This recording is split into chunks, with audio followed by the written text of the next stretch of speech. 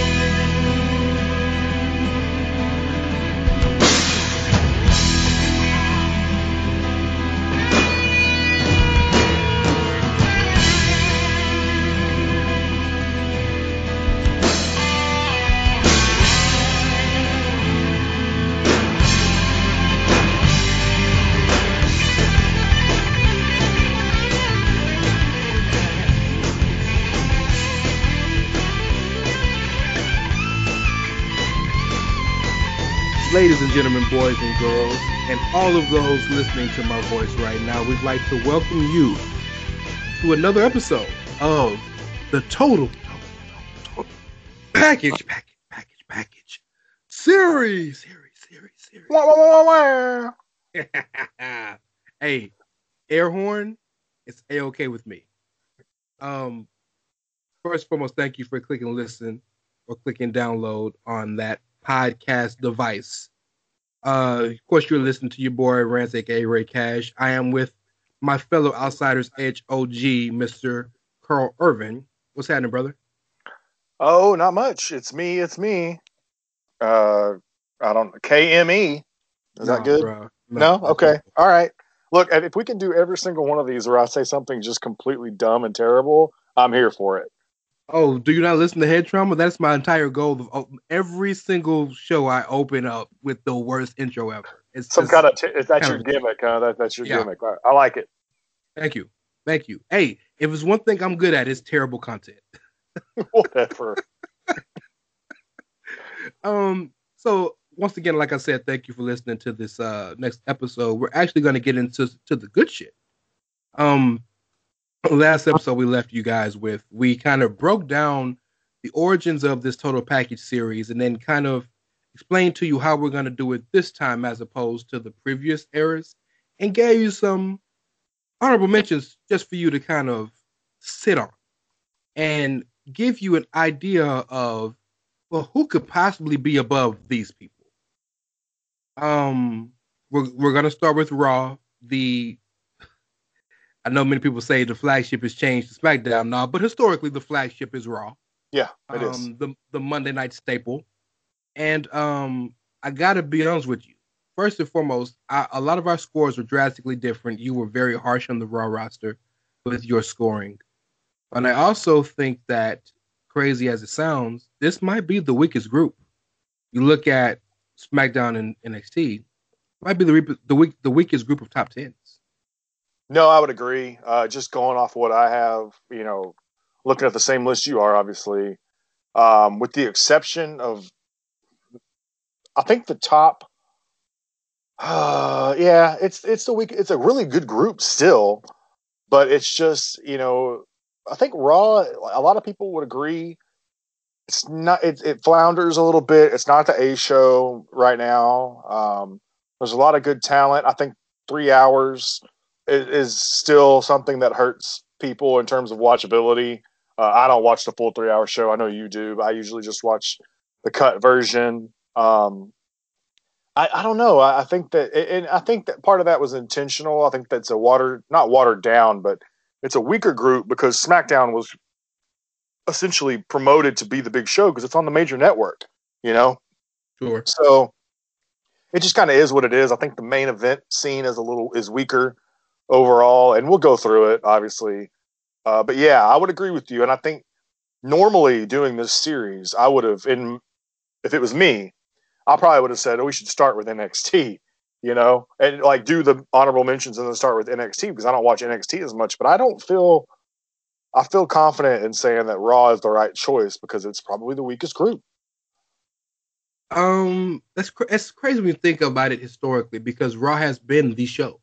Yeah. But yeah, I think the move to having a primetime slot on a broadcast network kind of changes the way you look at things. Mhm. And NXT has always been the darling of the WWE because it's kind of existed on its own. It's not under the purview, the very crazy purview of Vince McMahon. So the booking and stories are fleshed and built a little differently there. But I think Raw gets a bad rap. I think it is of the major three shows. I think it is the least good. I don't want to call it the worst, but I think it's Right. the least good. I think it's a bad rap. We're gonna run through this list, and gotta be honest with you, man. I'm very proud of the top 10. I am shocked some people didn't list higher. We mentioned Asuka on the intro show. We mentioned Miz on the intro show. But let's delve into this number 10, shall we? Yeah, let's do it. I think, as a matter of fact, I think number 10 will probably be our most controversial, which makes sense just because he squeaked in, right? So Sure. it actually technically tied with our number 9 in terms of total average. But yeah, I think this one will probably be the one that people are like, oh, we mentioned the Miz and Naomi and MVP. Those guys, I think you could make an argument. Any of them could be where this person is. So You could say that, but again, this person's had one of the most consistent years of any of the full-time talent. yes, agreed. Yeah. And that man is the Celtic Warrior, Sheamus, coming in at number 10. I gave Sheamus a cumulative 86. Carl gave Sheamus a cumulative 73, and that gives his average a 7.95. Indeed. What you think, man? You So- long have said Sheamus is one of your guys. You have been a Sheamus mark forever. Yeah, I am. I mean, and it's funny because when I like Sheamus now, obviously too, but in the beginning, it seems like when I was big into Sheamus, a lot of people weren't crazy about him. Sure. I think a lot of that is because he was pushed fast and hard when he first came around. And then that's fair. People don't like that. I don't care, but some people don't like it. But one thing I really love about Sheamus, especially now, when you know his injury history and what he has done to kind of get himself to extend his career, I really it's very inspiring. I enjoy the fact that he has made it a point to do like his YouTube channel, right, where he does the Celtic Warrior workouts, but he does the other guys' big workouts. I really love that. I think that's really cool. And that was one of the reasons he got a decent score from me on media presence. The only thing that I kind of heard him on was his look. And like I said, I was brutal on the Raw roster. Sheamus is unique in his look, but his look is still, to me, it's still kind of a little meh. He's done some things over the years, the Mohawk, and then right now he's kind of like he reminds me of someone who bar hops a little bit. I always prefer the classic Sheamus, just like the Celtic guy with the red hair, and it's not like changed, and he just kicks people's ass. Hairstyle, the Beaker hairstyle. Yeah, I prefer that version personally.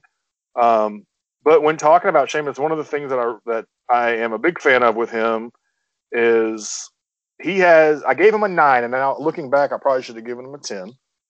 That finishing move, man, I love that bro kick. And I like his moveset because he is a big guy, but he doesn't necessarily tower over everybody. But when he's in the ring, he's intense, he's powerful, he beats the hell out of you. And I like wrestlers in general, that beat the hell out of people. You know what I mean? And that bro kick, and then of course, he's got the white noise. He's got a lot of good moves. Like, I feel like he's criminally underrated by a lot of people. I'd agree with that. And I think that you see it, like, he doesn't have bad matches. He just doesn't. In the ring, he has good matches, and some people might say he's a little aggressive, or people bitch about maybe he hurts people in the ring. I don't know if that's true or not. Shit happens. But yeah, I think 10 is a good spot. Looking at the list, just like comparatively, you can argue some of these other people maybe going over Sheamus. Maybe most notably the Miz, maybe in my opinion. But yeah, I'm good with the placement here. I am too. A lot of the reasoning being that Sheamus is again a massively underrated talent. What hurts Sheamus, I think, to me, is that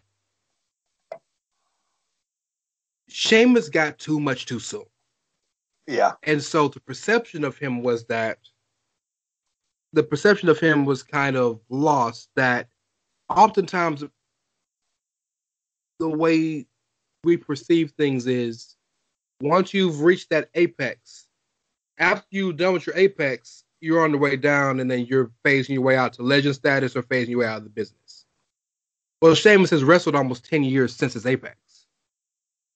So, it's Sheamus is in that same kind of Miz Dolph Ziggler group, in that they've been there forever and they've reached the top of the mountain, but they're still there and they just keep plodding along. And I think this feud with Drew McIntyre has reminded people that Sheamus can be not only fantastic in the ring, but can be compelling as a character and things outside of the ring. So mentioning some of the scores you gave him, I gave him a 9 in his look, not only because he's physically in great shape, but he has a distinctive look. Yeah. You cannot see that guy and not remember what you saw. Yeah, I was brutal on him on that. To be fair, I probably should have done a little bit better there. That's fine. I gave him an 8 in ring and specialty skill. I mean a 9. I'm sorry, in both in ring and specialty skills, because I think he's fantastic in the ring. I gave him, like you, I gave him a 10 for that bro kick. I really, he didn't get lower than an 8 in any score, because I think across the board he is really good to great in almost everything. I don't think he's the best, but I think he is perfectly really good. Yeah. And that's about where number 10 would fall, I would think. He's a good hand, like I think that's kind of the way I look at it. And remember, yeah, but a good hand comes off a lot of the times that's what true. We know now as negative. But I know, yeah, or like a Dolph Ziggler, right? He's a good hand. Yeah, it's like an insult almost. But I will say about Sheamus before we move on to the number 9 person. I will say with Sheamus, one thing that, like, for a while I felt like you mentioned, he reached that apex and he got to a certain point, and then he kind of, like, I don't want to say languish is the right word, but he had already gotten so much, like you said. The revitalization of his career came with Cesaro, with the Bar, that best of 7 that they had. I love that. Like, we talk about, that idea stems from the Chris Benoit Booker T best of 7 from WCW back in the day. Yes. And which is one of my, like, I don't like to talk about Benoit because of what happened, but that's one of everything he ever did. That was my favorite thing he ever did. And he did a lot.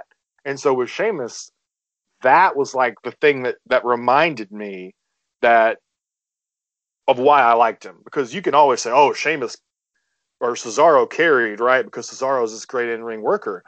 But the Bar doesn't work without 2 guys. And they really transformed what I remembered about him.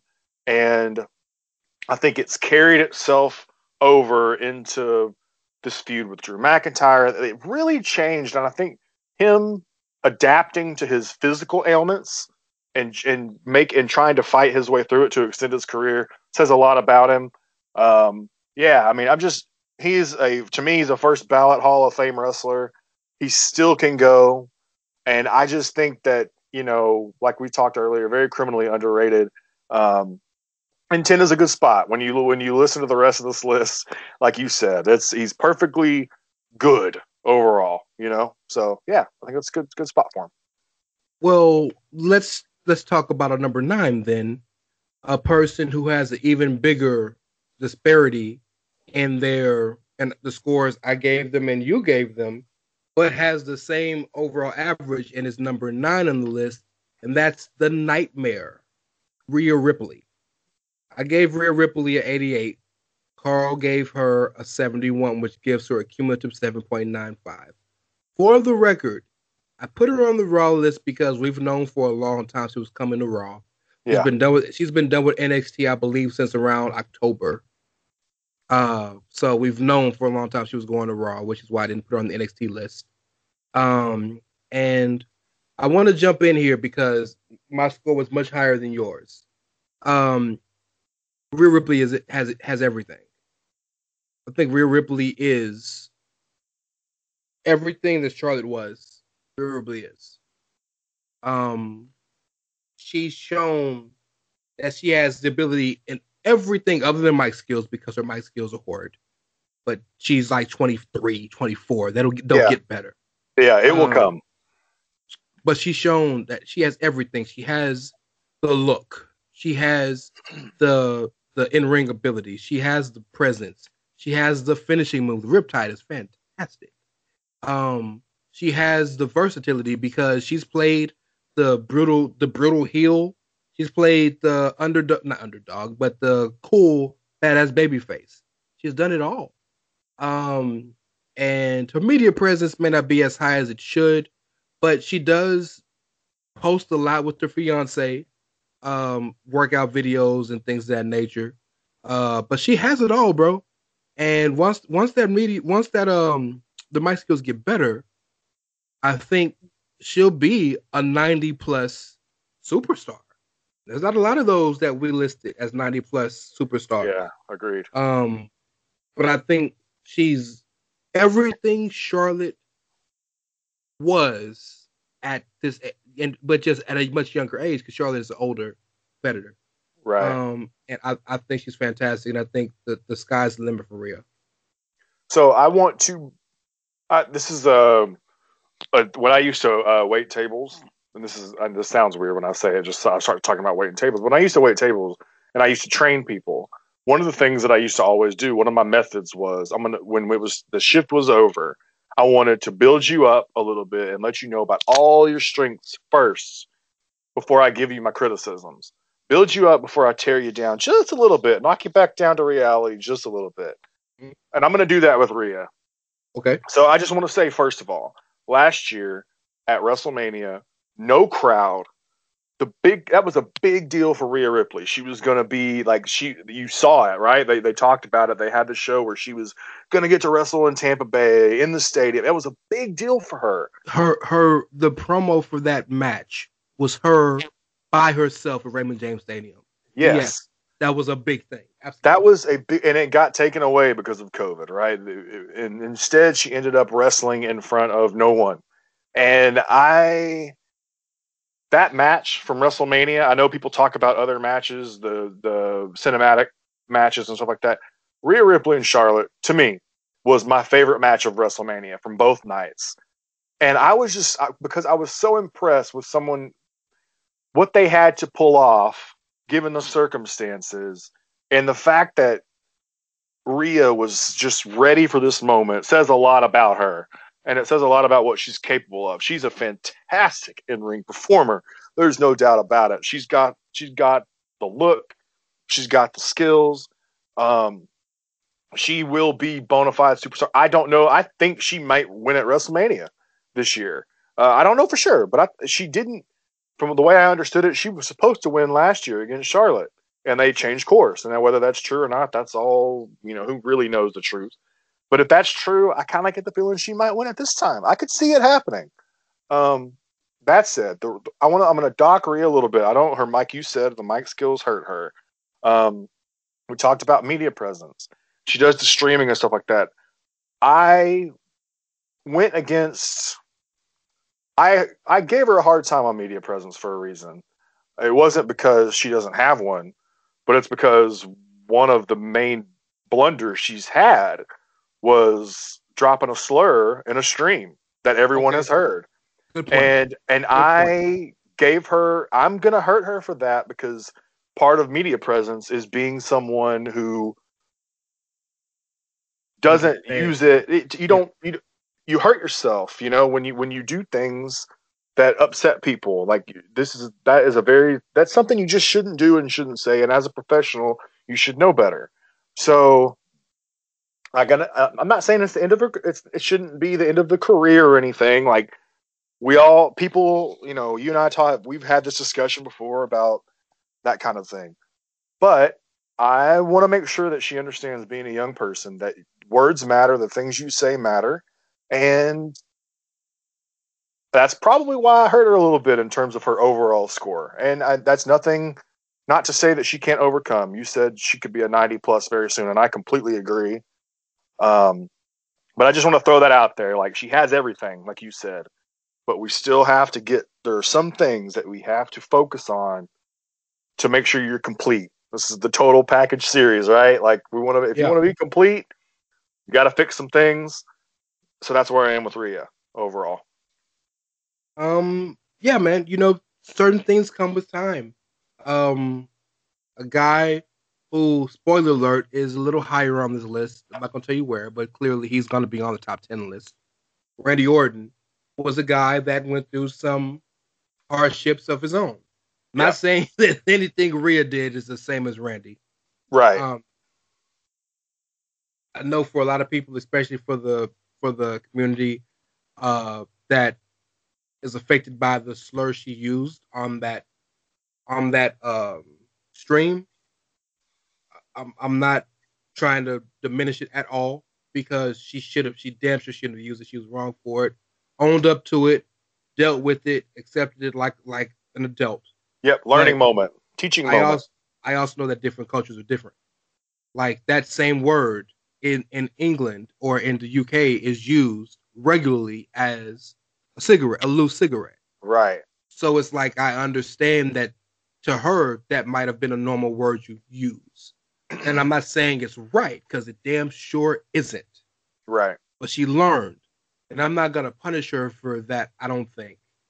Although it is interesting you mentioned that. I get it. No, and that's the beauty of the list, right? Like, we take different takes on things, and it doesn't mean your reasoning makes sense. My reasoning is fine. Sure. Like, this is what we're doing here. This is the whole purpose.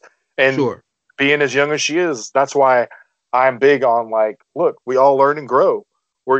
She's a young person. She is a young person. This is not you and I are in our 30s, right? We know better by now. And I'm not mid to late 30s at that. Yeah, and I'm not saying that we can't criticize people for things, even if they're young, but I don't think we should use it against them forever. And so with her, especially being her age, come on, we're all this life is a journey, right? Like, we're all trying to get better. And I think she's going to be fine. Like, that's nothing that, clearly she's in a huge position already. So, the sky is still the limit for Rhea Ripley. Speaking of a journey, wonderful journalism. Our number eight member on the top 10 list of Raw has been on a journey. Yeah. Especially since this person re-signed with the company. And our number 8 is the new WWE champion, the almighty Mr. Bobby Lashley. Bobby Lashley got a cumulative 86 from me, a cumulative 75 from Carl, which gives him a average of 8.05. Interesting that we did this list before he won the title. Yes. We did this list before he even was in the title picture. He was still the United States champion. Yep. So it's interesting to see where we would have put this had we done this list last week. Yeah, guarantee you he jumps for sure. Exactly. So talk to me about the 75 and what you think about Bobby. Yeah, people are going to hear 75 because you're so much nicer than I am, and they're like, "What the fuck, Carl?" And that's fair, but you're great harsh, and I appreciate it about you because you know what you want, and if you don't match what you want, you are penalized for that. I Respect it. I love it.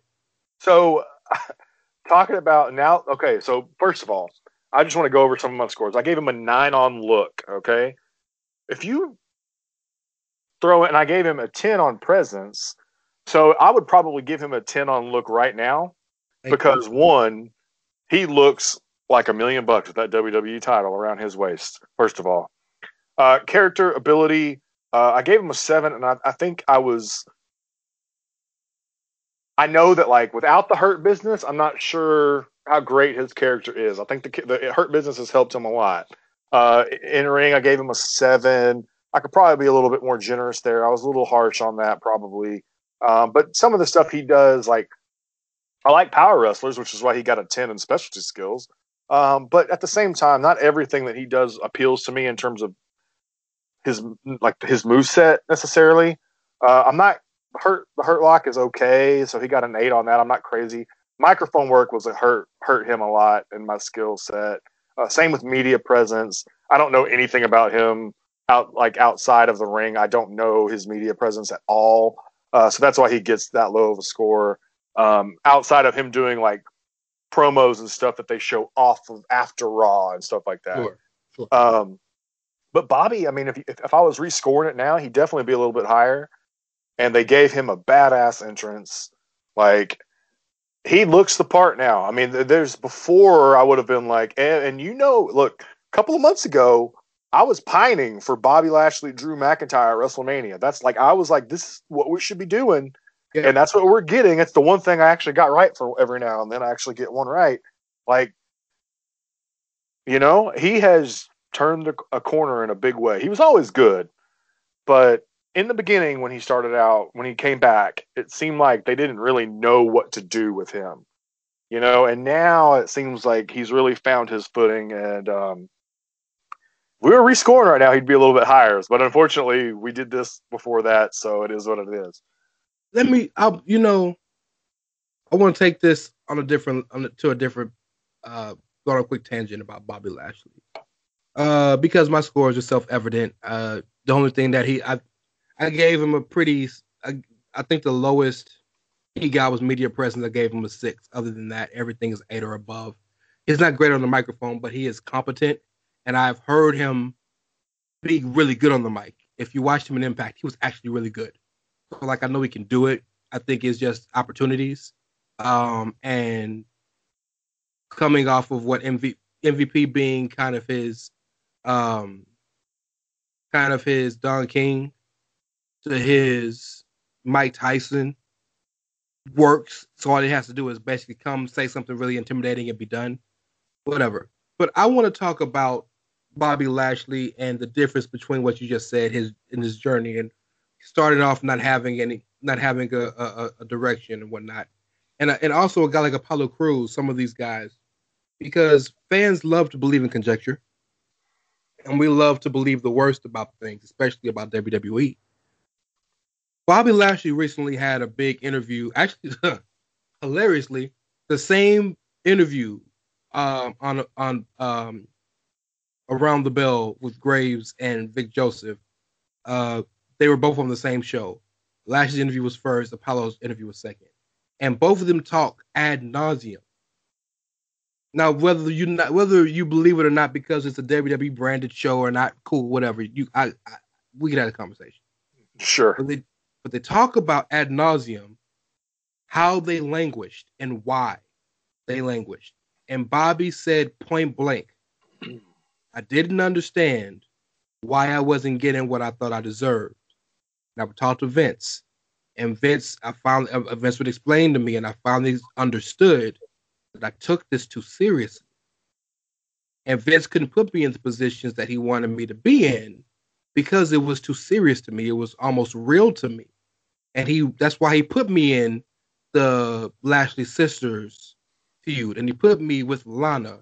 He tried to make me a more well-rounded entertainer to prepare me for this position because I couldn't be where I am now had I not been able to go through those things and learn that it is much bigger than being serious. Right. And that is huge to hear somebody the level of Bobby Lashley say, because we just see oh, well, man, Lashley in a bad feud. We don't understand why. Much like Apollo said, that Apollo's story was even more poignant. Apollo said that every week John Cena would go out of his way to find Apollo and seek him out and confront him and say, "Who is Apollo Crews?" To the point where Apollo would hide from John. Seriously, go listen to the interview because he didn't know how to answer the question. Sure, yeah. Apollo thought I'm great in the ring, so that's good enough. And they said it took him 6 years to realize, well, that ain't gonna get me nowhere. And he said I couldn't answer who Apollo Crews was until recently. And now you see he's kind of accepted his roots because he is a Nigerian man. He was born in Sacramento, but raised in Uganda and Kenya. So he's lived the African cultural lifestyle. He's an American-born person, but he's essentially has an immigrant lifestyle because he was raised in Africa for most of his elementary and middle school life. Mm-hmm. And now he's played into that. And now he has an idea of who he is as a character. Sure.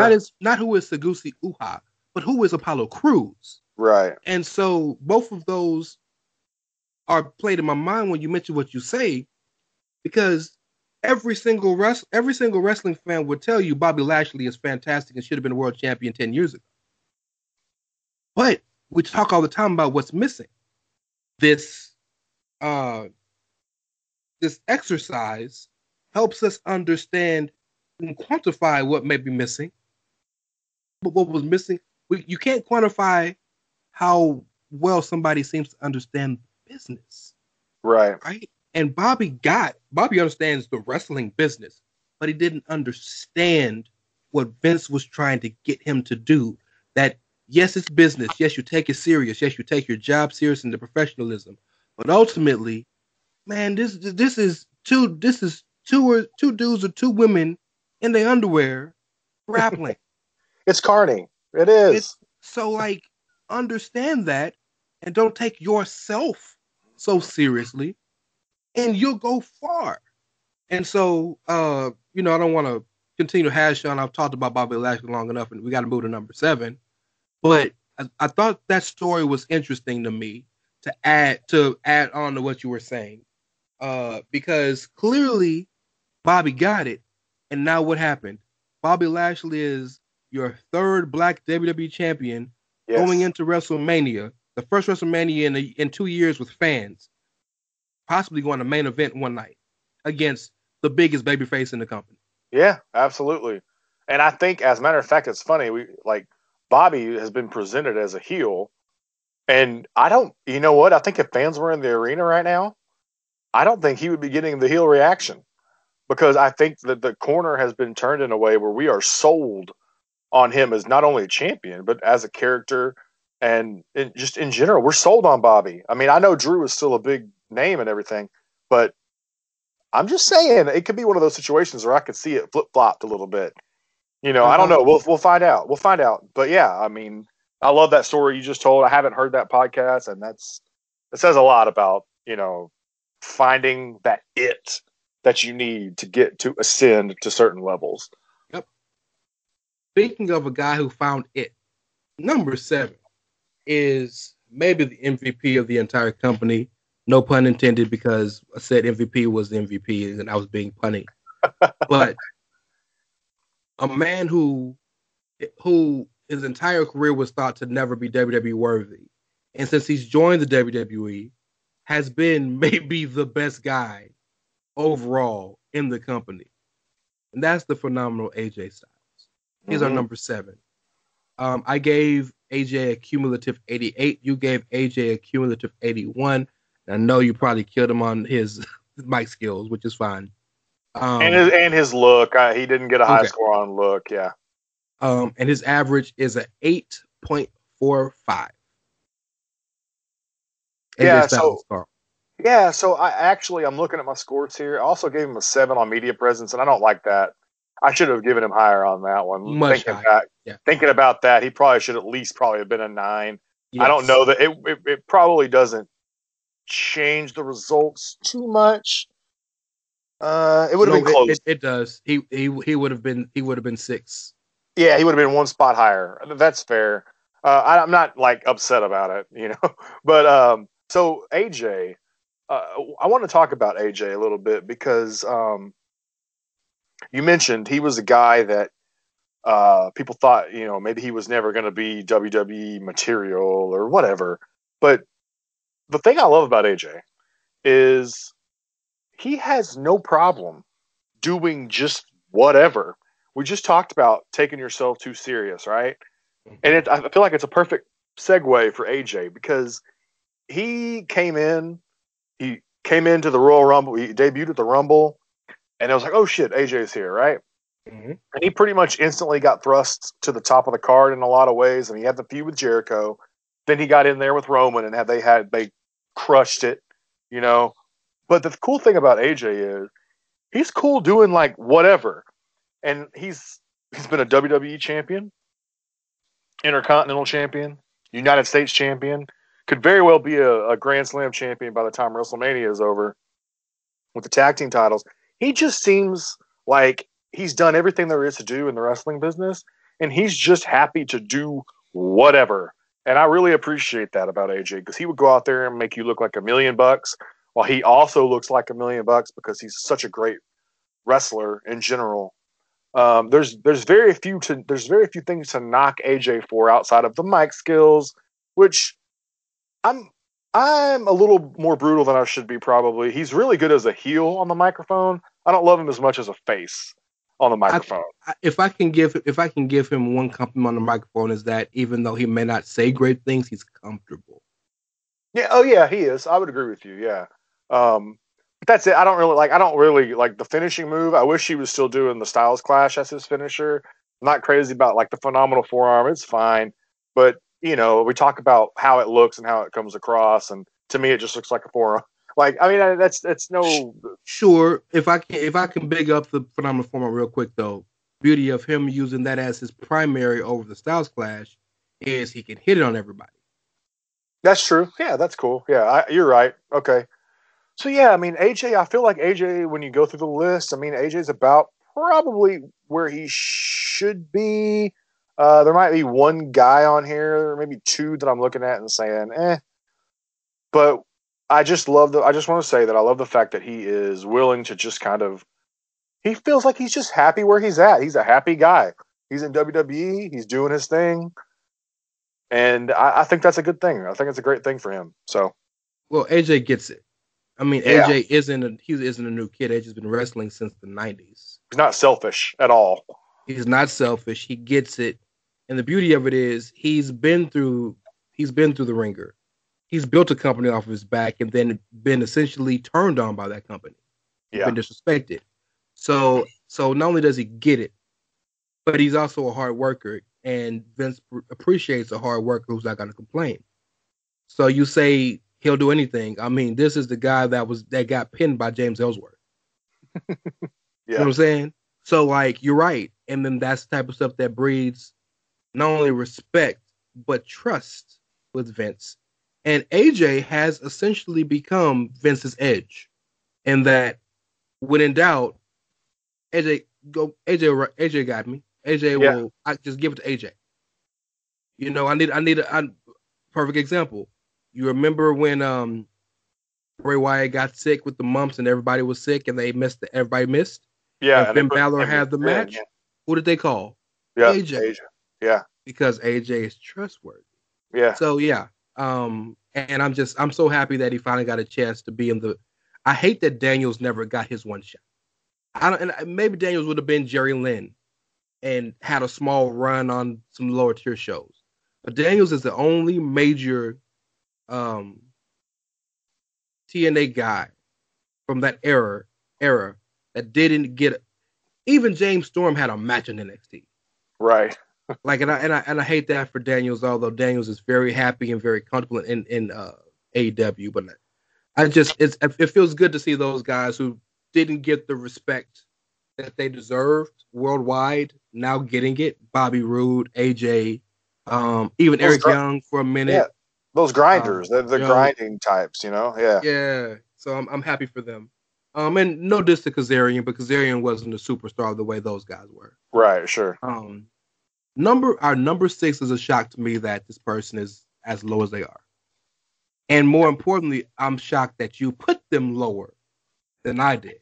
Because you are their biggest supporter maybe on the entire damn internet. Very true. Our number 6 is the queen herself, Charlotte Flair. I gave Charlotte Flair a 91 cumulatively. Carl gave her an 80, which gives her 8.55 as an average in the total package series. Number 80, Mr. Irvin, what happened? I'll be honest with you. I think part of it, and I love, like you said, I bang the drum for Charlotte Flair, right? I do think they just did their top 50 women, right? Trish was number 1. Charlotte was number 2. That's fair. It's fair. I'm still not happy about it. Like I still like in my head. I still think it's Charlotte. I understand why it's Trish. Trish ascended at a time when women weren't being given opportunities. Right. So that's why she's always going to be number 1. Yeah, I can live with it. I do think, just in a vacuum, I think Charlotte is the best. Okay, and I didn't rank her like some. There are a lot of people that got higher than a lot of other women that got higher scores than Charlotte, and I was more brutal on the Raw roster.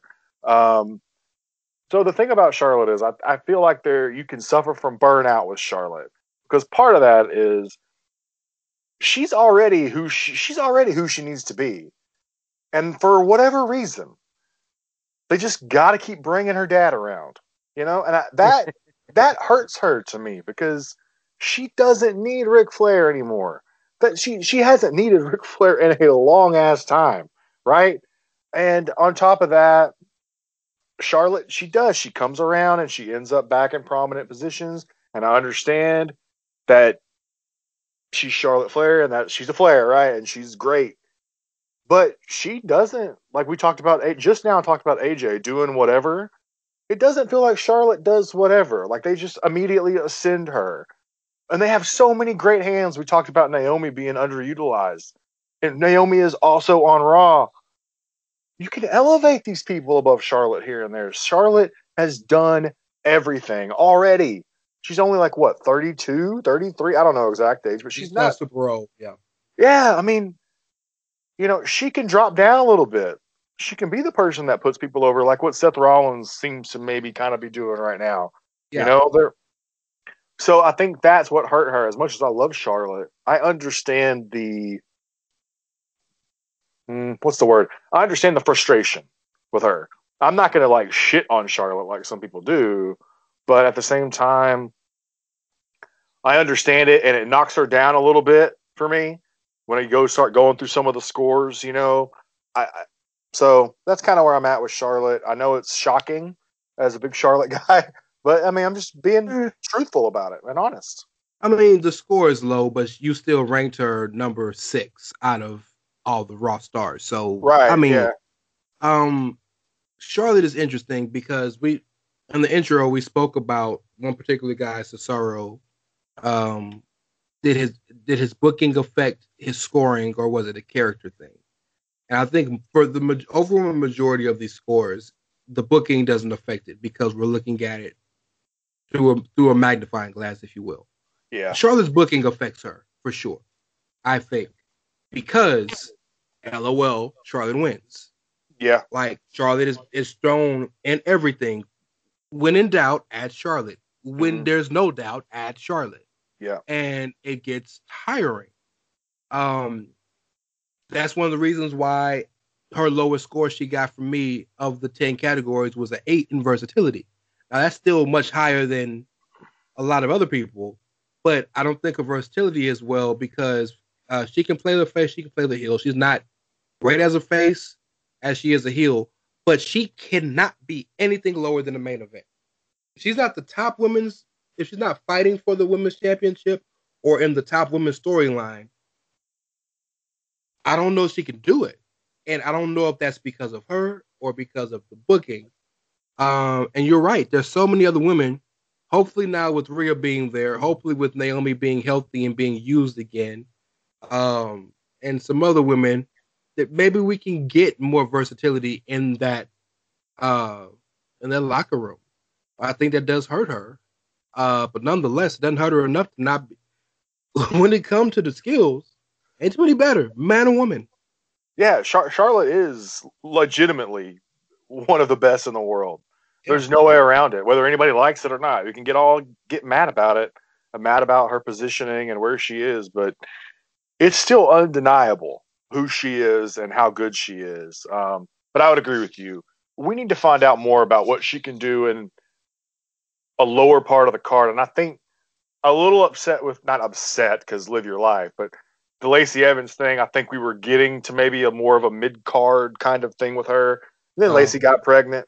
You know, Lacey was supposed to win a women's championship and fight Charlotte for the women's championship at WrestleMania. That ain't no mid-card, bro. Damn. That ain't no mid-card, bro. I thought it was good. I thought you're right about that now that I think about it. I was thinking Lacey was going to, like, move on from Charlotte. But, yeah, okay. God damn it. But, yeah, you're right. But we need to see more with Charlotte. Charlotte needs to be in a position where see how she does, where she's not in that title scene 24/7.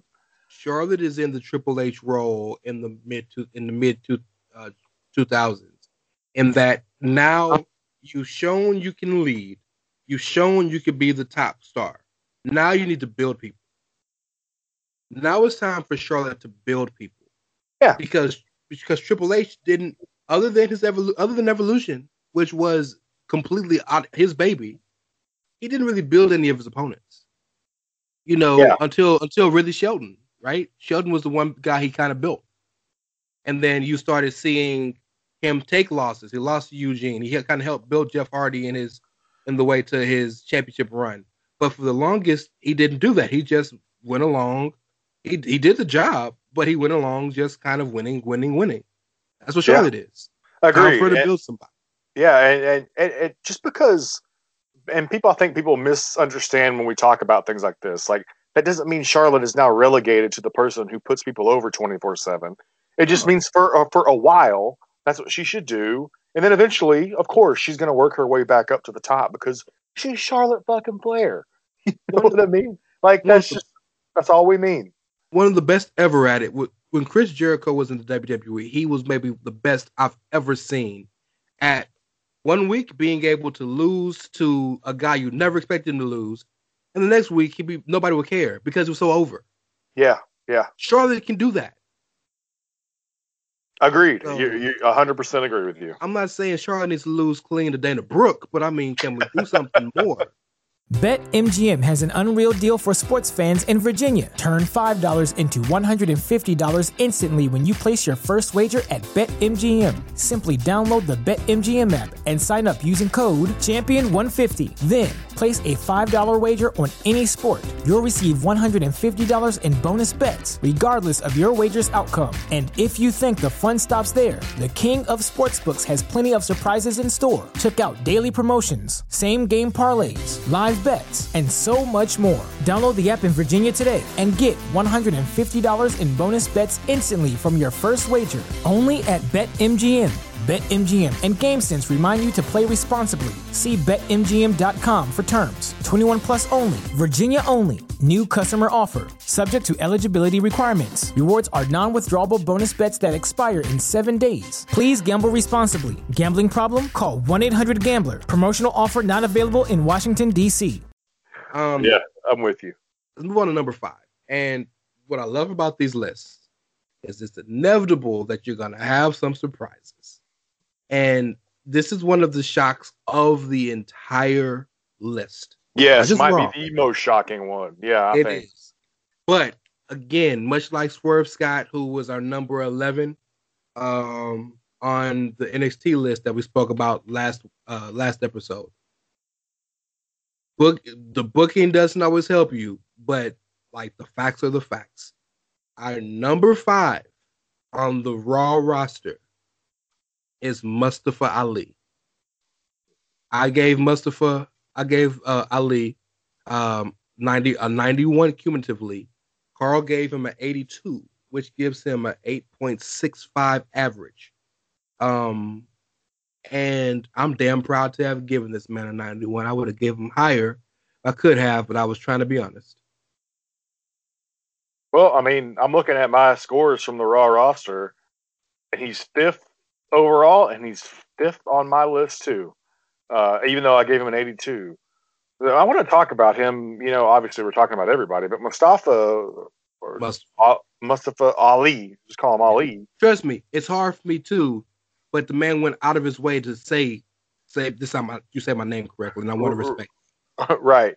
So the cool thing about him is, one thing that I really love is that he's able to kind of balance different roles. Yes. He obviously, his in-ring ability is phenomenal. The promo work, when he was doing the vignettes where he wasn't in the ring and he was doing promos, good Lord, this is some of the best stuff you're going to see. Taking a group like Retribution, who to a lot of people is meh, and being a guy who could elevate it to a degree, I think is he is one of those guys that I don't know if he's ever going to be a world champion one day. I don't know. I don't know if he's viewed as world championship type of guy, but he reminds me of someone. I think back to the SmackDown 7 or the SmackDown 6 with all those guys, Kurt and Eddie. He falls in that group of people to me that you can build just about anything around. Like you can use him as someone, as a flagship guy, and I don't know if everybody sees it just yet, but for those of us who pay attention to what he does on screen and pay attention to who he is outside, he's so humble. Like people say awful things about him online, and he is so, the way he responds, he just kills people with kindness. Well, he used to, and now he's a little bit more, his persona is different now, but I'm very happy that where we have him. I know it seems crazy. Maybe you wouldn't think he would be in the top 5, maybe, but I think we kind of nailed it. It's the surprise that we should all be happy about, His look is a 9. This is with my score. Character ability is a 9. In ring a 10. Specialty skills a 9. Finishing move a 8.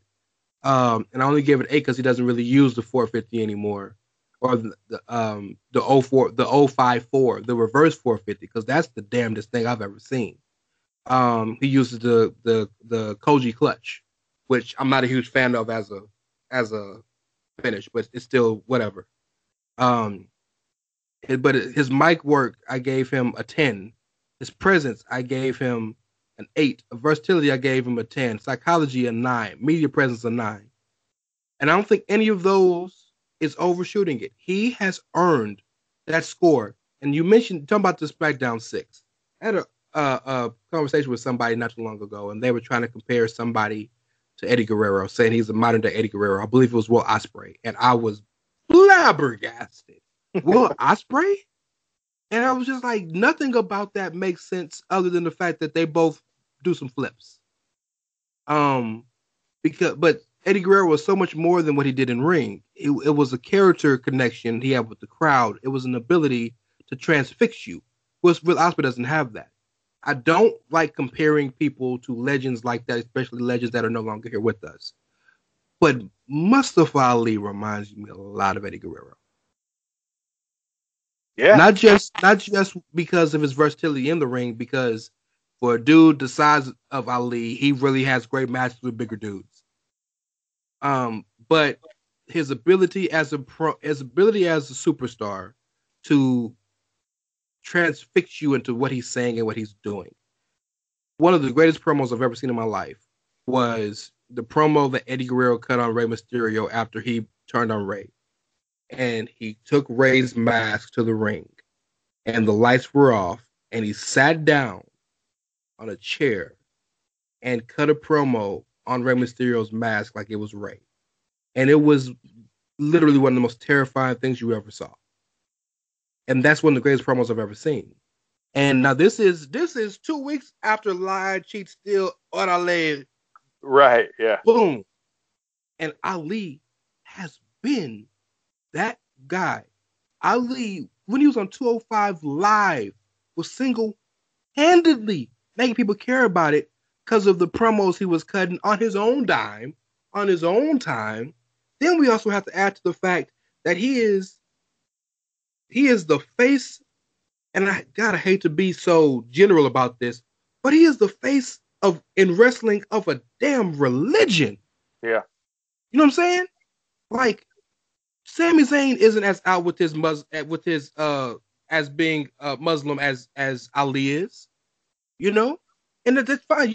You don't have to. That's none of nobody else's business. But Ali has done he has done videos and 24s and chronicles on Ramadan where he can't eat until a certain time and how he deals with it. You talked about the Islamophobia he deals with on a regular basis on Twitter and how he handles that. His backstory about how he was a cop just because of, you know, especially with how polarizing that is, especially in the United States right now. But the reason he became a cop and the reason he stopped being a cop, yeah, you know what I'm talking about? The reason why he wouldn't turn heel because he saw the tropes. He saw little kids terrified of him and realized, much like Dave Chappelle when he left Chappelle's show, they're not laughing with me. They're laughing at me. Well, they're not scared of my character. They're scared of me.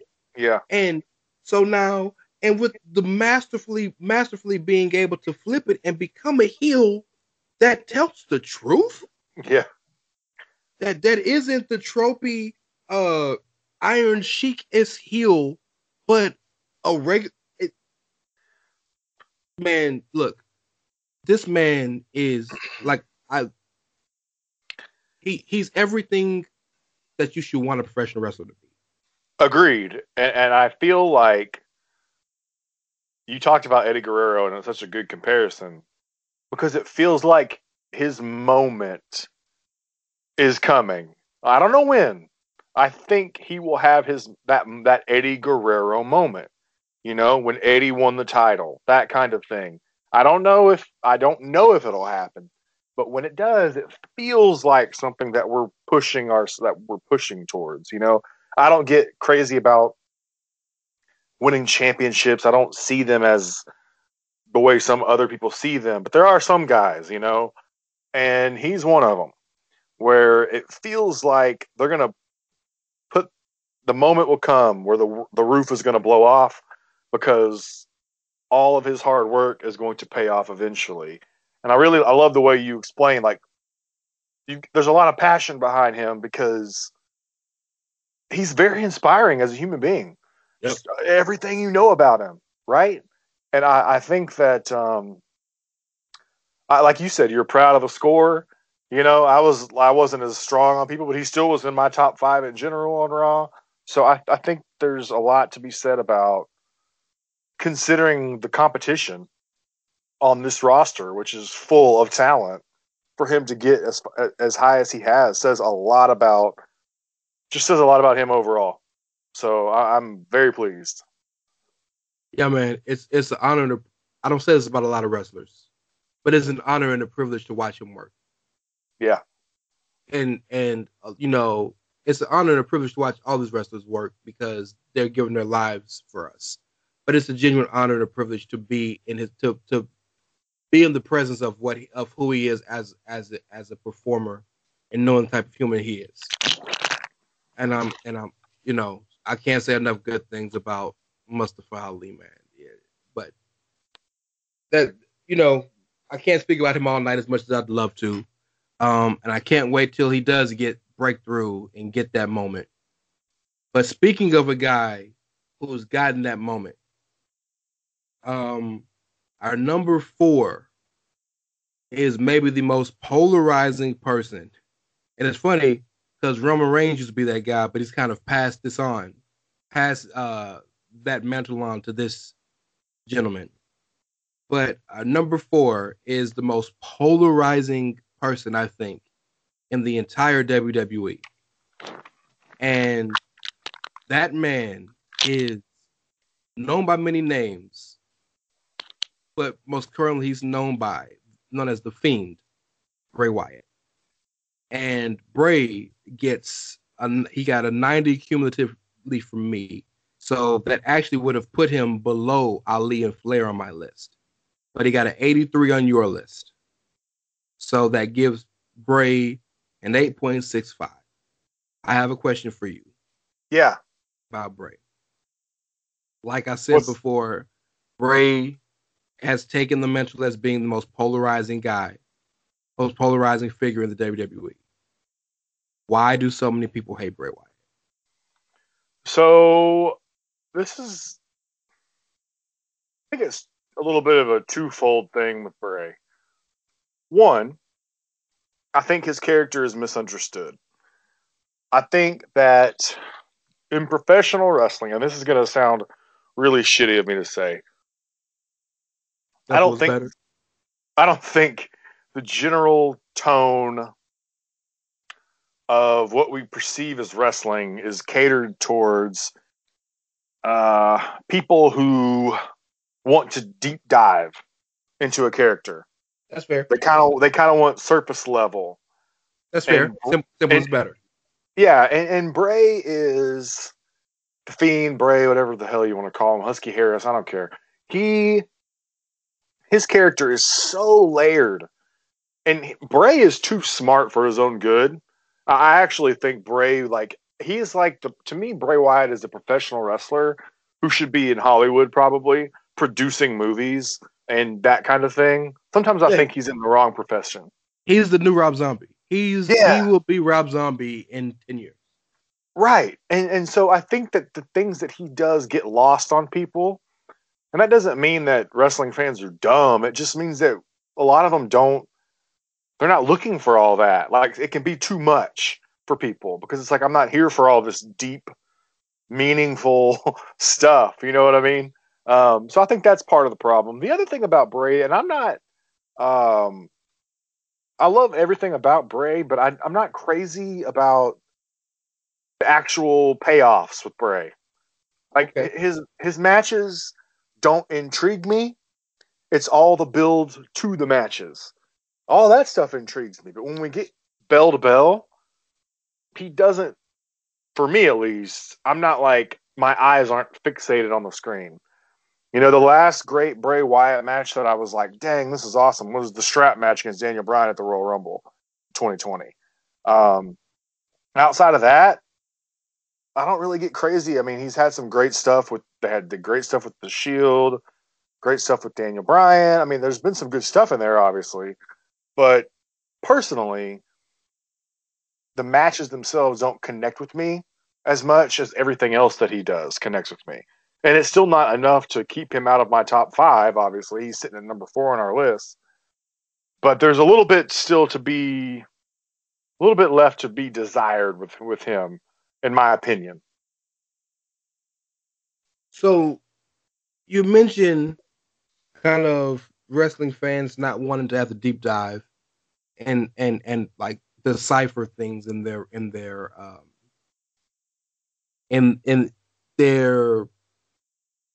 ingesting the product. And I agree with you on that. But I think I feel personally like that pertains more to the Eater of Worlds, Bray Wyatt, the cult leader. Okay. Because Bray literally spoke in fucking riddles. Yeah. Yeah. Literally, not figuratively, literally spoken riddles. The Fiend character is, to me, as cut and dry as it gets.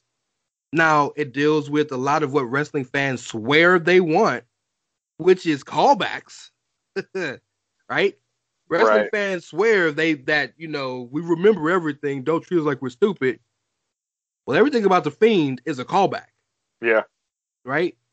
So, but the Fiend, the Firehouse, Funhouse, Bray, and the Fiend are pretty cut and dry. Two sides of the same coin. And Bray is almost warning you about what the Fiend, who is him in bed with Sister Abigail's spirit or a new spirit or whatever it is, right? And it's almost Bray warning you to stay away from the Fiend. It's pretty cut and dry to me. Yeah, depending on certain feuds, because it's gotten deeper because of the history, like the feud with Braun and the feud with Randy. little deeper because he has very stark history with those gentlemen. Right. But it's pretty cut and dry with me. But that's the iteration people hate the most, and I'm blown away. The Fiend has the best entrance in the business. That's a fact. I would agree. The Fiend has maybe the best look in the business. Depending on how you feel about that stuff, yes, I would agree with you. Me personally, what I think. I'm lost. So many people I follow on Twitter, I almost feel like it's become a reoccurring joke, but I feel like people are serious in that they think Bray Wyatt is the worst professional wrestler in the world. Yeah, that's not true. I love the guy. There for a while, we in our little group chat, I would troll and be like, Bray Wyatt is cheeks. I know you remember me doing that. I remember that. Shout out to Ricky from Ricky and Clive, because he was the biggest Bray Wyatt Eater of Worlds fan in the business. Yeah, and I was just being a douchebag. I was just messing around. Bray is great. He doesn't make the top 4 without being great. Okay, and yeah, there's not a lot. I don't want to add a whole lot to that, but I do want to shout out here because Alexa Bliss did not make our top 10. We didn't talk much about her in the honorable mention show, but I do want to shout out because I think that you may or may not agree, and it's fine, whatever.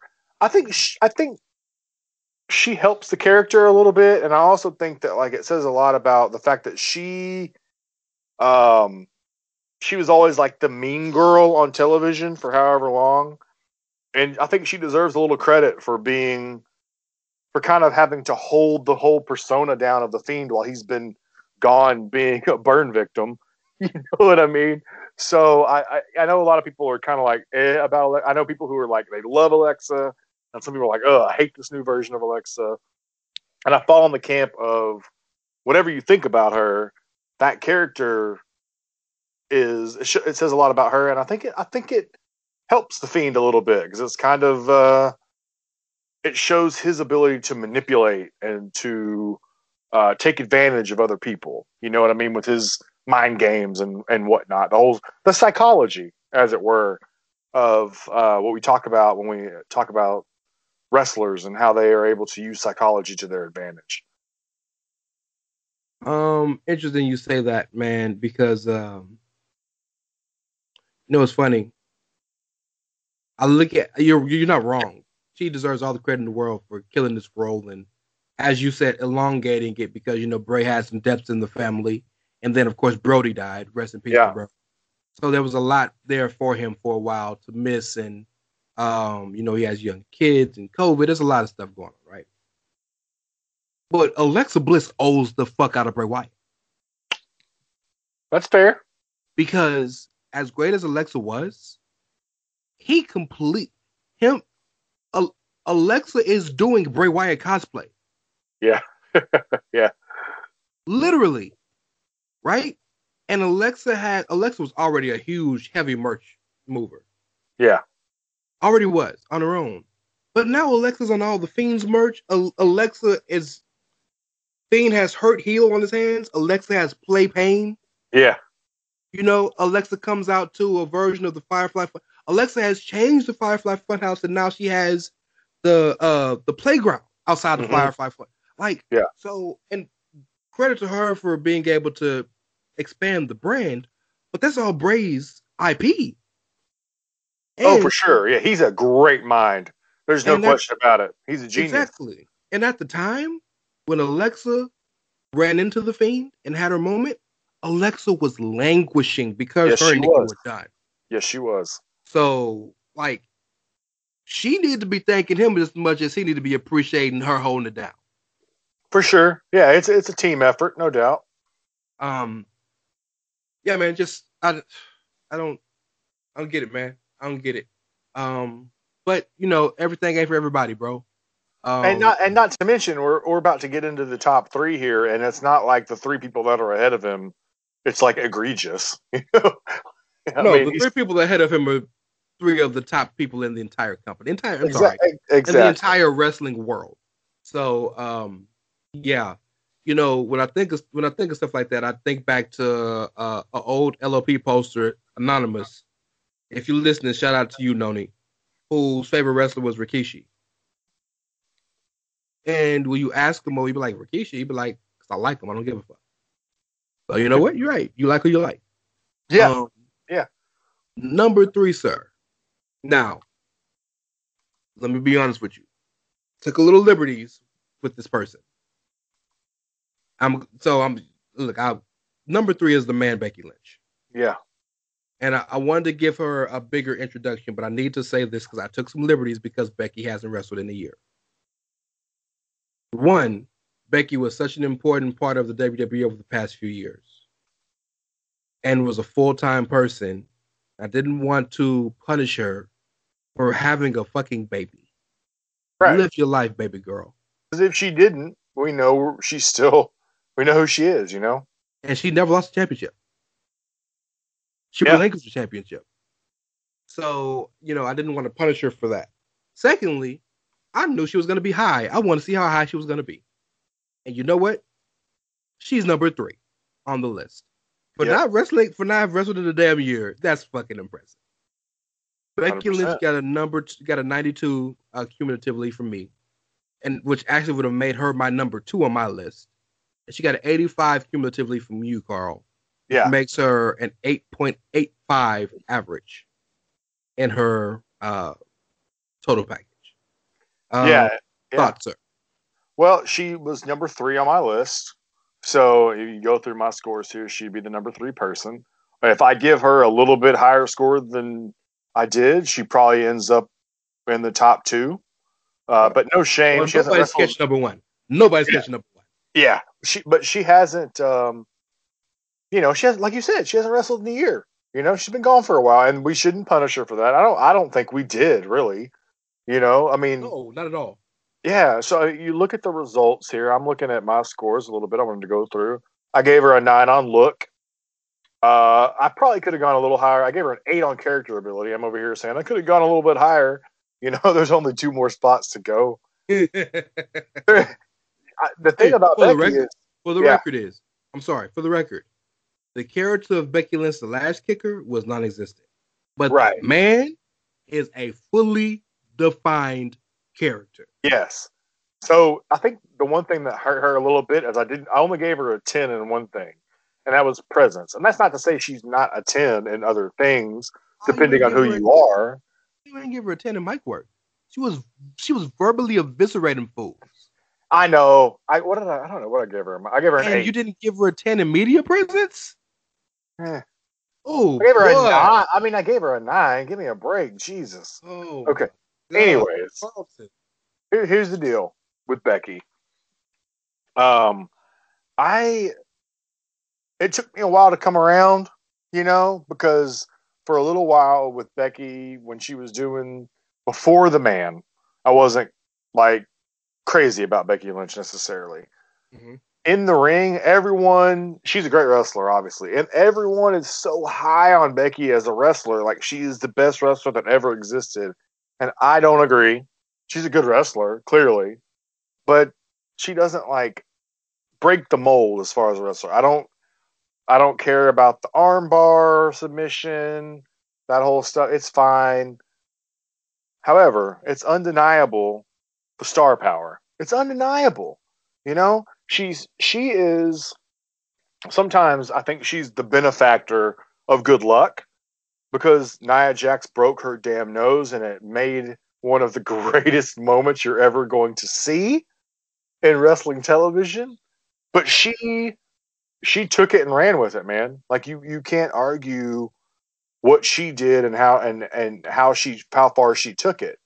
I really don't have a whole lot. I don't have any beef with Becky, but I find her to be. She is what I would call, we talked about earlier, being perfectly good. She is that. She's all around. Like everything she does, she's good at everything, right? But I don't find her as like a master of anything, which is why she's not necessarily the number 1 person on my list, if that makes sense. I'll tell you what she's a master at. She's a master at her character. She's a master at microphone work. She's a master at presence. She's a master at media presence. She is a master at at star power and everything involved with star power. You know, we have to remember that the reason Becky Lynch became the top star damn near in the company, pretty much in the company, literally. I think she even usurped Roman Reigns for a while. We have to remember that Becky led a resurgence of WWE to mainstream fans. Colin Cowherd, before WWE moved to Fox, Colin Cowherd, who notoriously hates wrestling or hated it until they got paid to like it, was talking about Becky Lynch. Like, regular people were talking about Becky Lynch. Regular fans, entertainers were saying, I don't know much about WWE anymore, but Becky Lynch is cool. I'm watching because of Becky. Yeah. Right? Becky was so big, they brought The Rock back for the first episode of SmackDown on Fox. Who did they put him with? Becky Lynch. Yeah. Right? Becky, not only that, but Becky Lynch got a guest spot on Billions on Showtime. Moving into possible foray of acting. Becky is a star. And yes, Becky and Bayley are, of the Four Horsewomen, are two wrestlers that are jacks of all trades, masters of none in ring. They're not great at any one particular thing, but they're fantastic at everything. I'm not a fan of the Disarmer either, but you cannot tell me that bitch don't look cool. Yeah. And a funny thing about Becky, as I've mentioned before on the first episode, I haven't talked about it much here, but I watch a lot of wrestling with my family. And my daughter Audrey, she's 7 years old and she's redheaded. And the first person she gravitated to when we started watching wrestling together was Becky Lynch. She looks like her, you know, and she looks cool. She's the man, you know, like I got like the first shirt I got her was the man shirt because Becky's the man, you know. Those are things you cannot deny. If you want to talk about bringing new people into watching wrestling, new fans, younger fans, Becky's someone you start with. I mean, regardless, she's been gone a while, but when she comes back, I don't think we're going to see much. If she comes back, if she decides to, I don't think we're going to see much change in that, you know? Mr. Irvin, do me a favor. Yeah. Tell the good people what I bought Audrey for Christmas. So Audrey got she got the SmackDown Women's Championship belt, and she got the man. SmackDown is her favorite show. Yeah, and she got the man plushie, right? So, and she got the man T-shirt. Uncle Rance knows what his niece wants. Yeah, and it's she. To this day, we have not seen Becky in almost a year, and Audrey still talks about Becky. When Becky shows up, I think she's going to lose her mind, to be honest with you. I'm waiting for it. Like, I'm not the biggest Becky Lynch fan on the planet, but when Becky shows up and I see my kid pop for Becky, I'm going to pop. You know what I mean? So I think that says a lot about who Becky is. So, before we get to our final two, I want to mention one person that's not on this list. And that person is Brock Lesnar.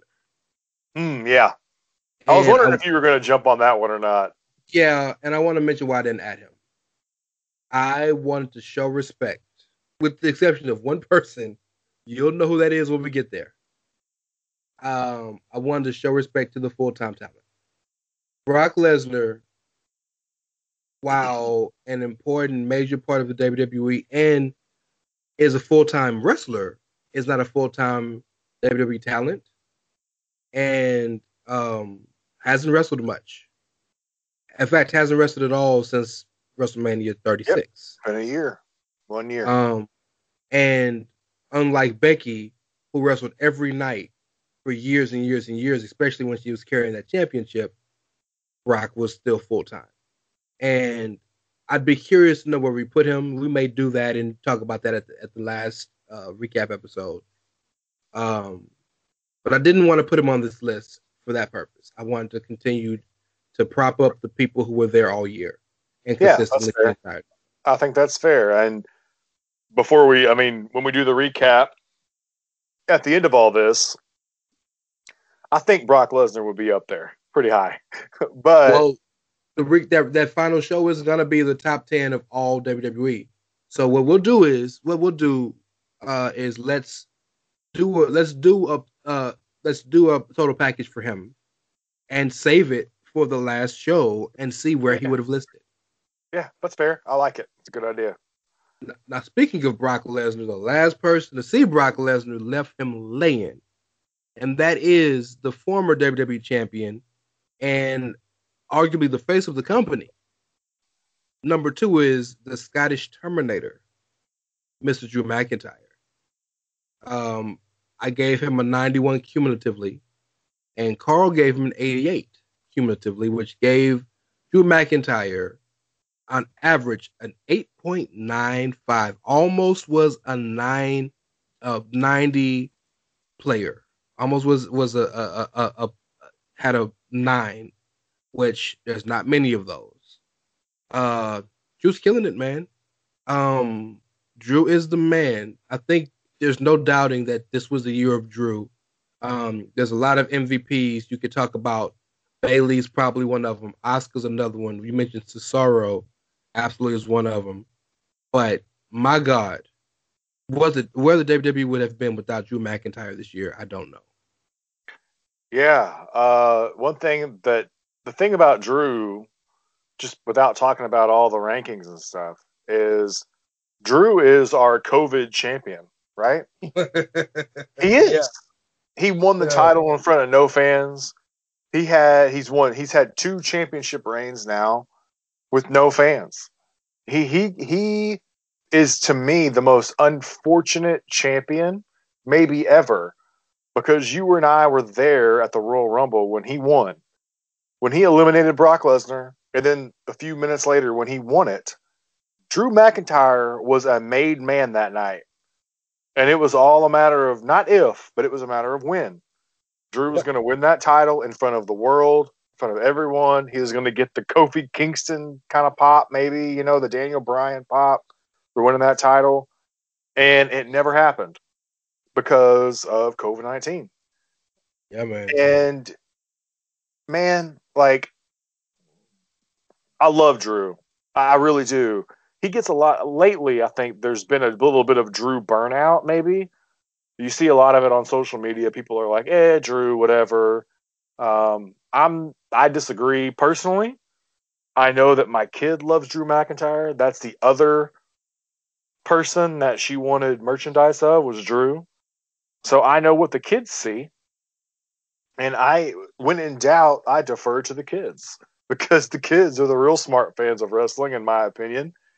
And I just think that he has, when you look at Drew McIntyre, he looks intimidating. The presence, the look, the entrance, if entrance was a ranking with the sword and everything, there's no doubt about it, right? He is a bona fide superstar. And it's so cool because think about where he came from, right? As the chosen one, and that didn't work out. 3-man band, and then TNA, and here we are now. Drew McIntyre finally, did he figure it out, or did the company figure it out? I don't know. No, he figured it out. But he's awesome. He figured it out. Yeah, and it works for him. And I think 2 is a great spot. You could argue 1, I think, probably, but I think when we get to 1, you'll understand why you can't. But Drew McIntyre he's, like you said, arguably the face of the company. He's the biggest baby face we have, Drew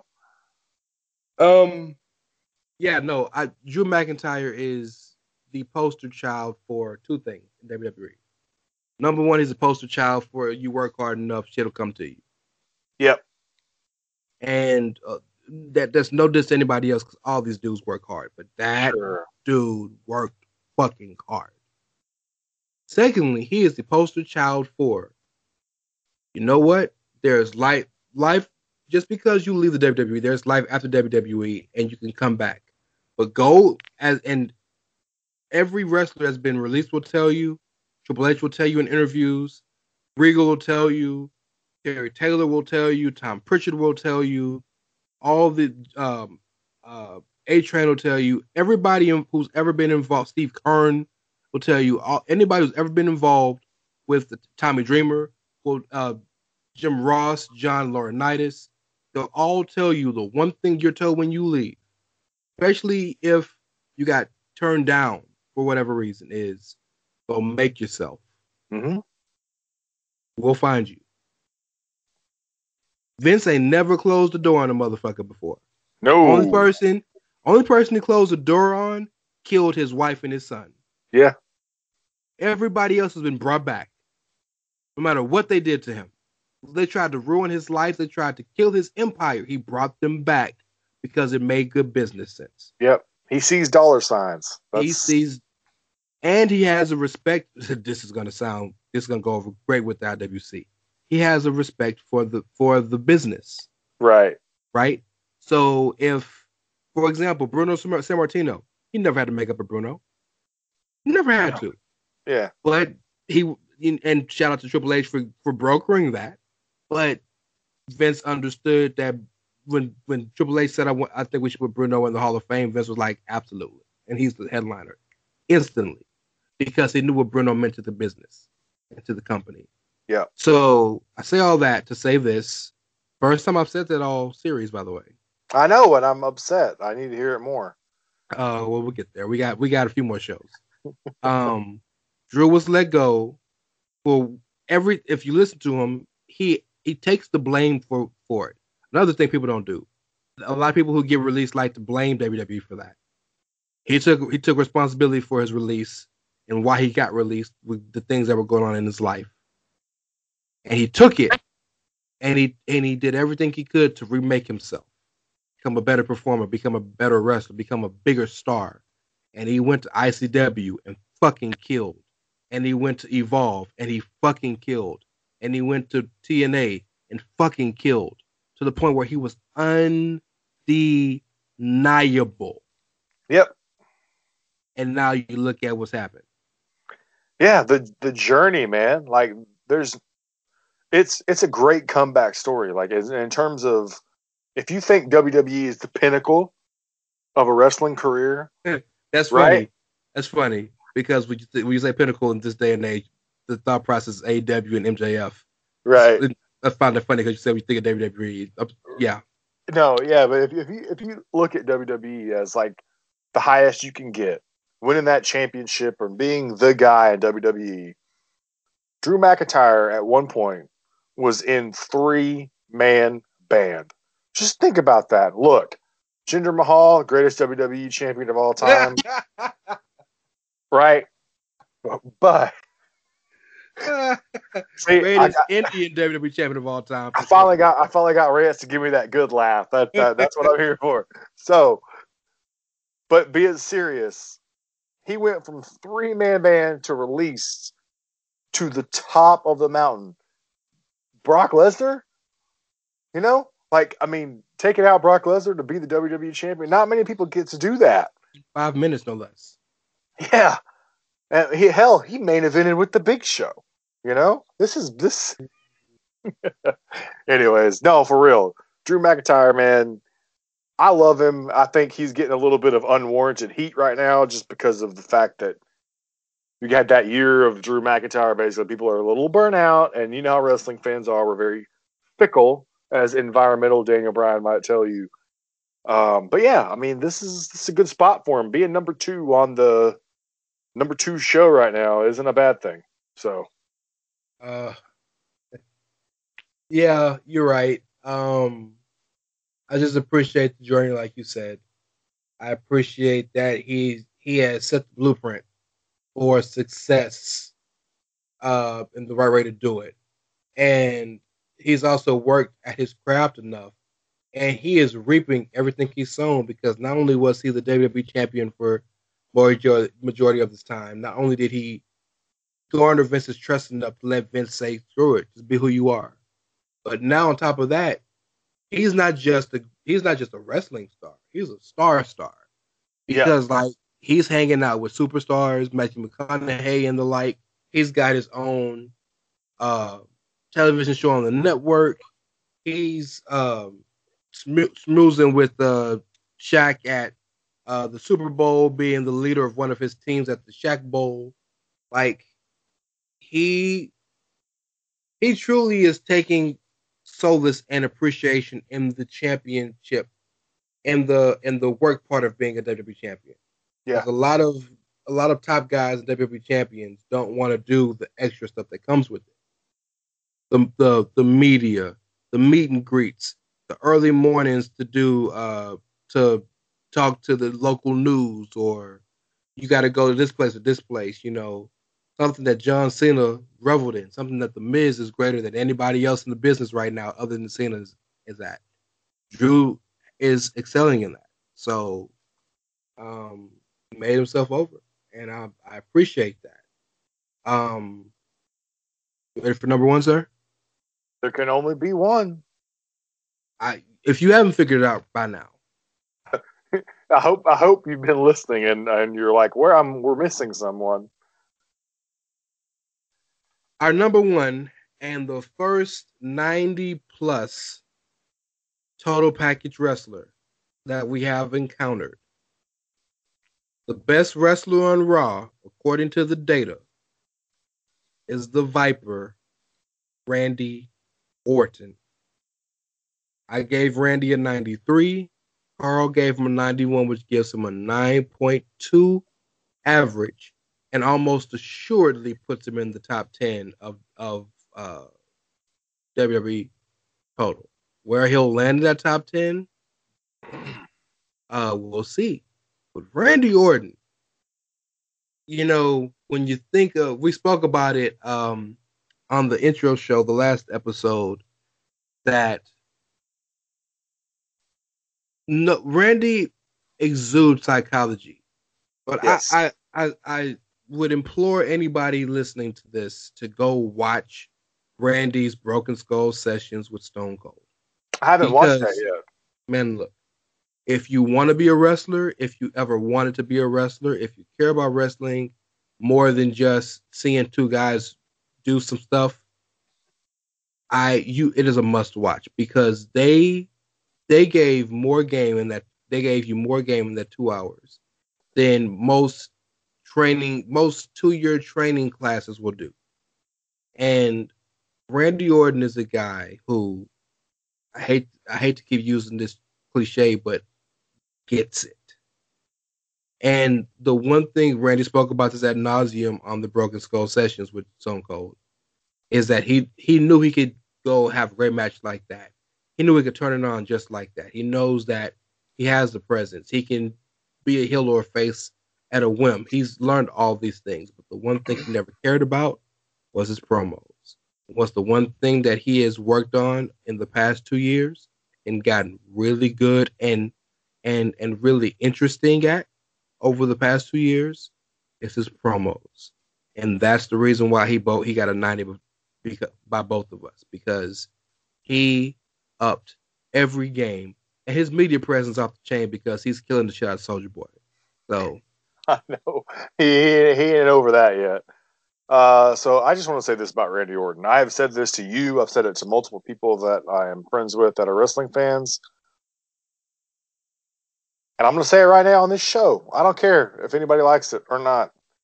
Motivated Randy Orton, top of his game Randy Orton, is one of the greatest wrestlers ever.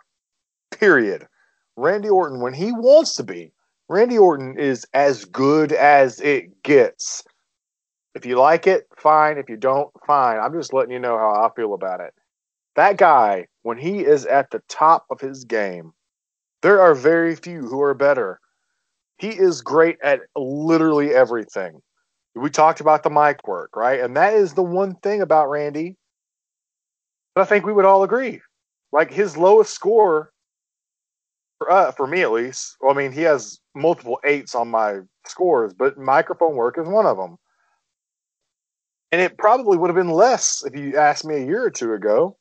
Oh, yeah. But, Randy is one of these guys, like, he looks every bit what a wrestler should look like.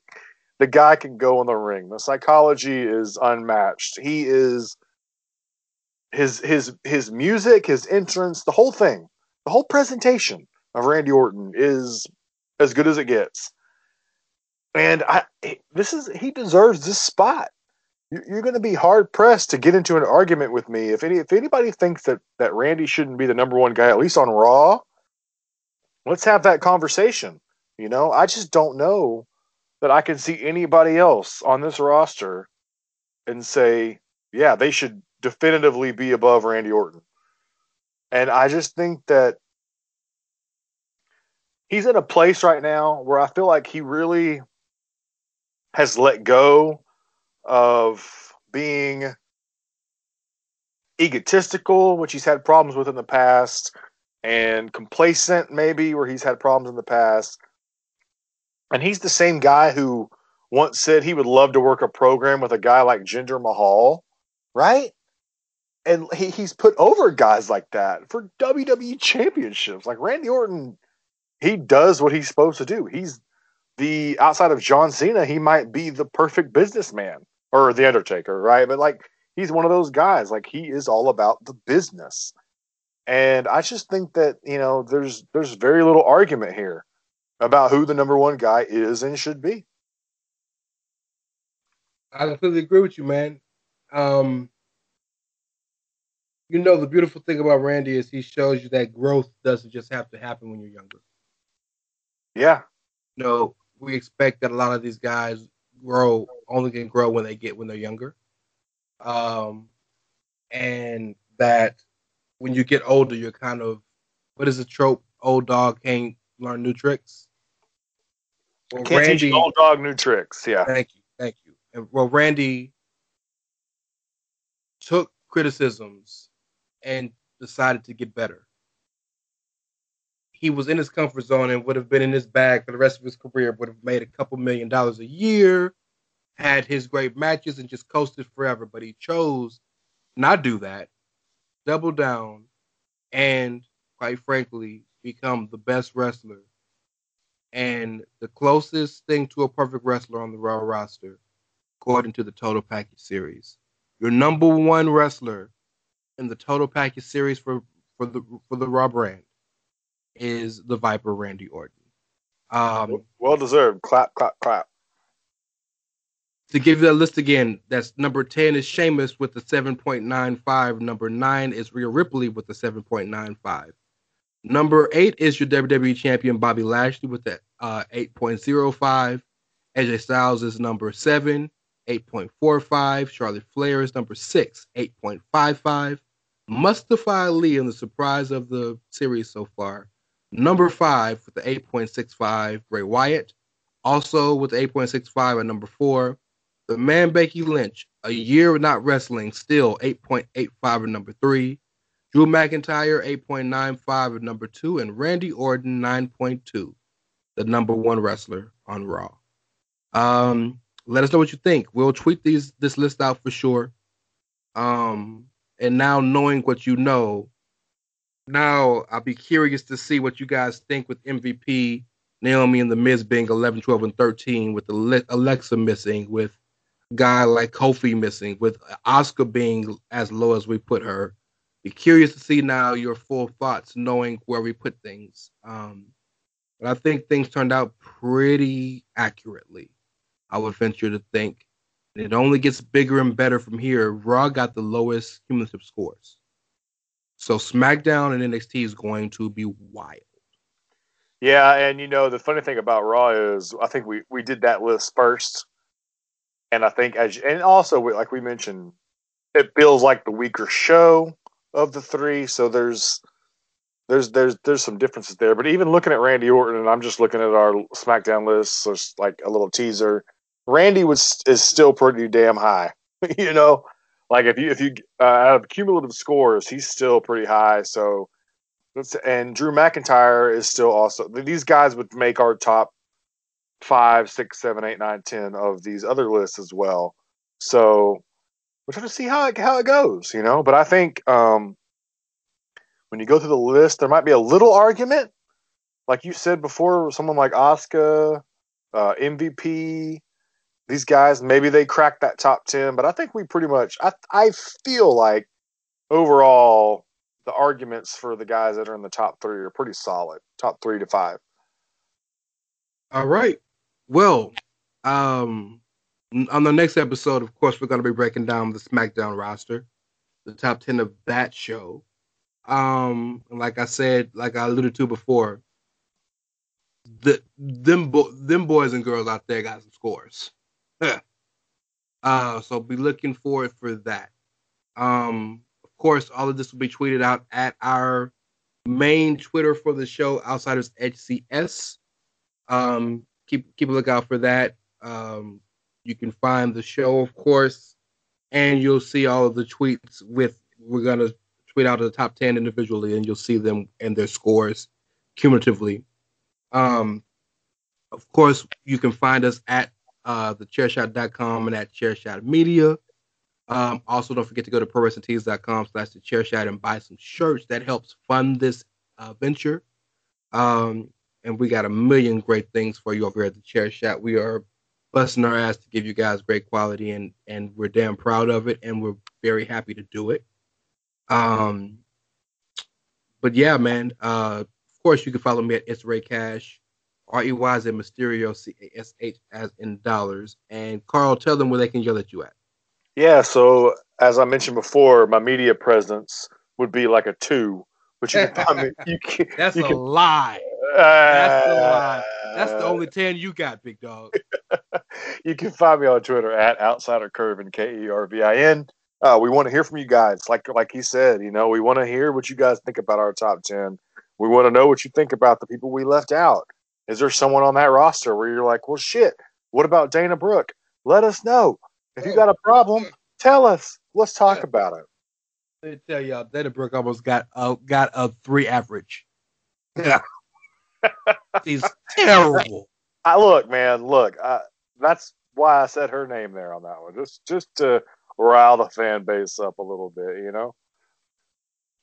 Yeah, but like you said, let us know. Yeah. If you think Dana Brooke deserves higher, maybe Dana Brooke's a top 10 wrestler to you. Let us know. We want to know all your opinions, all the ideas. And also, if there's someone that we haven't talked about yet and you're curious about their score, let me know. We will let you know where we ranked them, what we thought about them.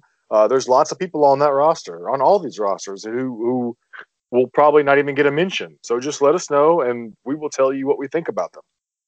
Yes, sir.